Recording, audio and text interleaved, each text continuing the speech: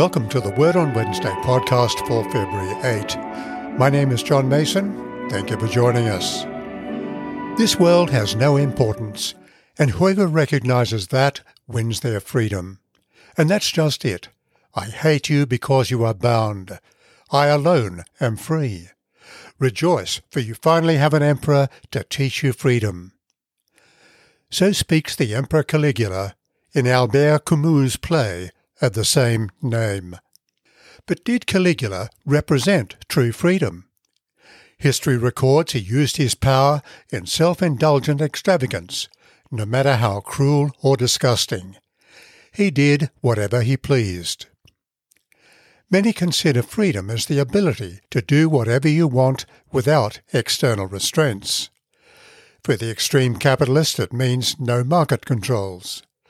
For the extreme socialist, it means the power of the collective to impose its will on the individual without restraint. For the extreme hedonist, it means the license to follow the lusts of the heart. In his highly respected Sermon on the Mount that we're reading in Matthew chapter 5, Jesus lays out the pattern for living that he expects of his people.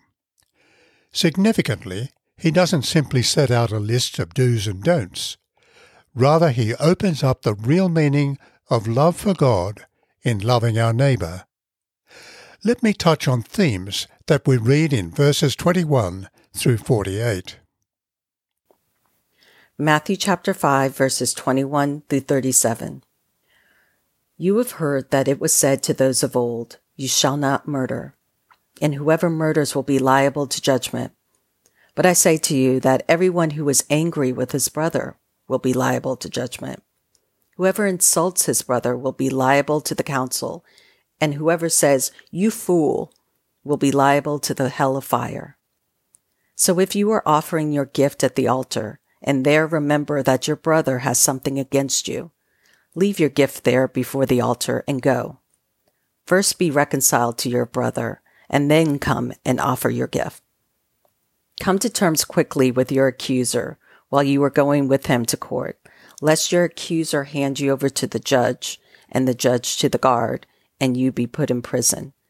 Truly I say to you, you will never get out until you have paid the last penny. You have heard that it was said, "You shall not commit adultery." But I say to you that everyone who looks at a woman with lustful intent has already committed adultery with her in his heart. If your right eye causes you to sin, tear it out and throw it away. For it is better that you lose one of your members than that your whole body be thrown into hell. And if your right hand causes you to sin, cut it off and throw it away. For it is better that you lose one of your members than that your whole body go to hell. It was also said, "Whoever divorces his wife, let him give her a certificate of divorce." But I say to you that everyone who divorces his wife, except on the ground of sexual immorality, makes her commit adultery, and whoever marries a divorced woman commits adultery. Again, you have heard that it was said to those of old, "You shall not swear falsely, but shall perform to the Lord what you have sworn."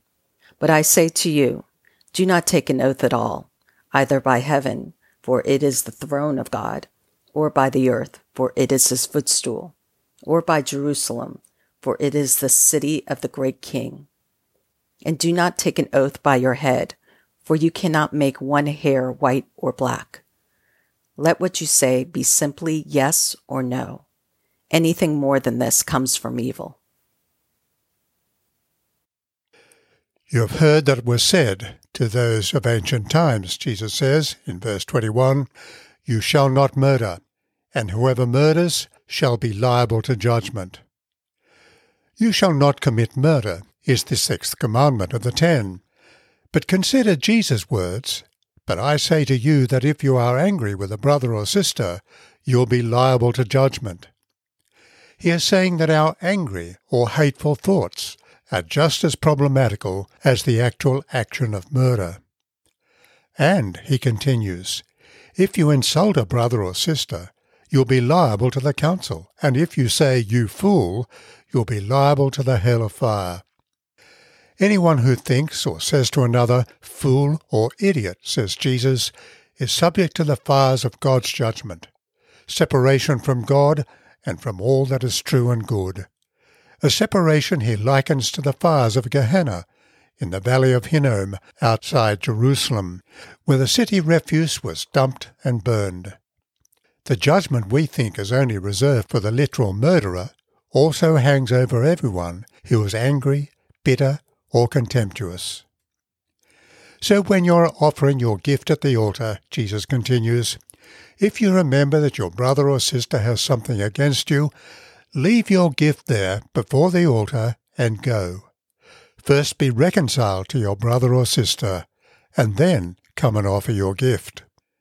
Dr. Donald Carson comments, how easy it is to substitute ceremony for integrity, purity, and love. But Jesus will have none of it. Before going to church, Jesus says, ensure your relationship with others is sorted out. You've heard that it was said, you shall not commit adultery, Jesus continues. Society often turns a blind eye towards adultery, undercutting marriage as a lifelong commitment. However, Jesus sharpens the focus. But I say to you that everyone who looks at a woman with lust has already committed adultery with her in his heart. By labeling lust adultery, he reveals a deeper level to the seventh commandment in terms of the 10th, which prohibits covetousness. Jesus is not prohibiting sex. The sexual relationship between a man and a woman in marriage is a God-given gift.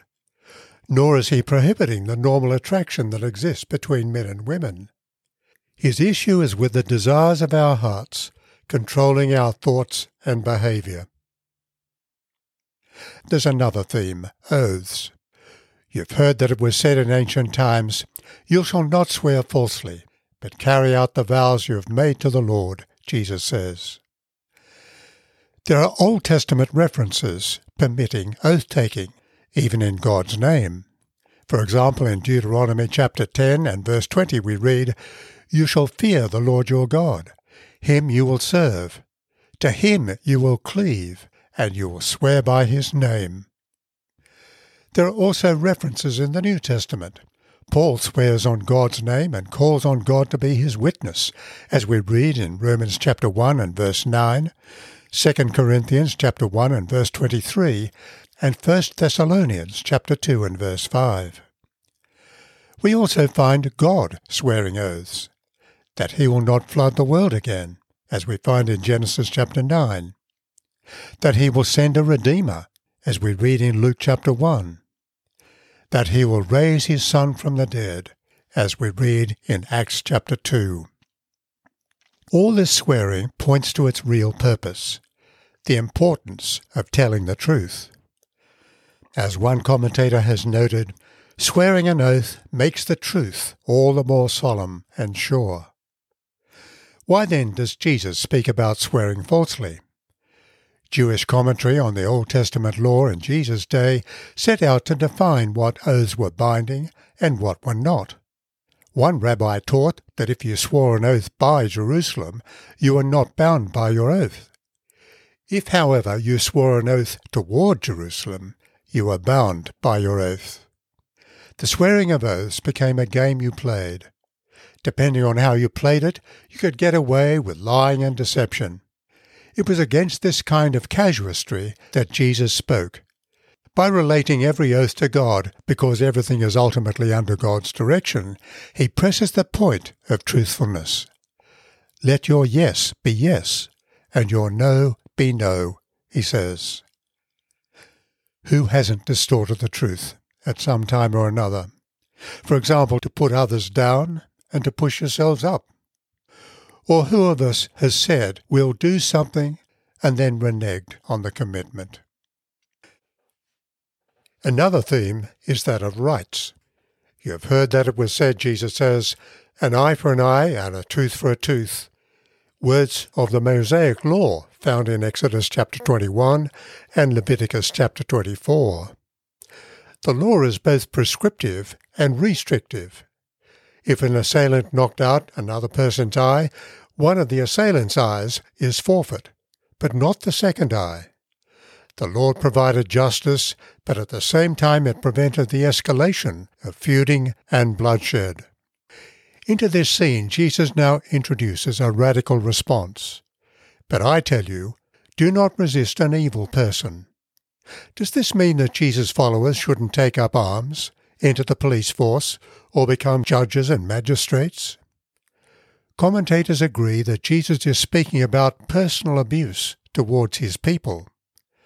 In times when we might suffer because of our faith, we should nevertheless stand up against evil for the sake of our neighbours. And another theme is that of love. You've heard that it was said, Jesus says, "Love your neighbour and hate your enemy. But I say to you, love your enemies and pray for those who persecute you." Behind Jesus' words lies the deeper truth about God.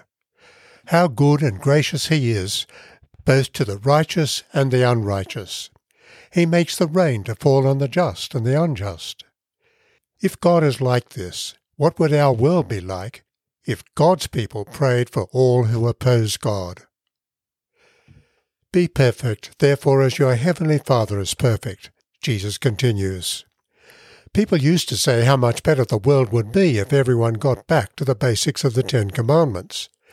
But this isn't what Jesus is saying. His diagnosis of the human dilemma isn't a matter of do's and don'ts. Rather, he sees a much deeper problem, the desires of our hearts. Indeed, under certain conditions, the muck of the bottom of our hearts surfaces. We all need God's help, and amazingly, this is something God is willing to provide. We get a glimpse of this where Jesus continues, "So that you may be children of your Father in heaven." God wants to work within us, to pass on his moral genes. He wants us to bear the fruit of the Spirit, fruit that reveals the work of God's Word and his Spirit in our lives. Jesus is telling us that our broken relationship with God has consequences, judgment and the fires of Gehenna. But as we read on in Matthew and the rest of the New Testament, we learn that Jesus himself has paid the penalty for our self-absorption. Yes, we all like sheep have gone astray, but the Lord has laid on Jesus the penalty we deserve. He did this because God's nature is also to have mercy. When Jesus died, he took the penalty for our hatred, our deceit, our lust, our insistence on our rights, our lack of love. Where is our hope for freedom? In a long list of do's and don'ts? Or is our freedom found in confessing our broken relationship with Christ and a heartfelt desire to honour him? Camus' Caligula seemed free to do anything he wanted, but was he really free? The play concludes with Caligula facing his murderers, saying, "I've chosen a wrong path, a path that leads to nothing. My freedom isn't the right one. Oh, how oppressive is this darkness." True freedom is not the license to do as we like, but the liberty to do what we know is right. So let me pray. Almighty and most merciful Father, we have erred and strayed from your ways like lost sheep. We have followed too much our own ways and the desires of our own hearts, and have broken your holy laws. We have left undone the things that we ought to have done, and we have done what we ought not to have done. Yet, good Lord, have mercy upon us. Restore all those who are truly penitent, according to your promises declared to us in Jesus Christ our Lord. And so grant, merciful Father, for his sake, that we may live a godly and obedient life, to the glory of your holy name. Amen. People involved in today's podcast are John Mason, speaker and writer, and April Marks, a member of Christ Church Presbyterian, San Francisco. The prayers are from an Australian prayer book, 1978. The opening and closing music is from St Andrew's Cathedral, Sydney, under the direction of Ross Cobb. Please let us know if you have a question or a comment about this podcast. We'd love to hear from you.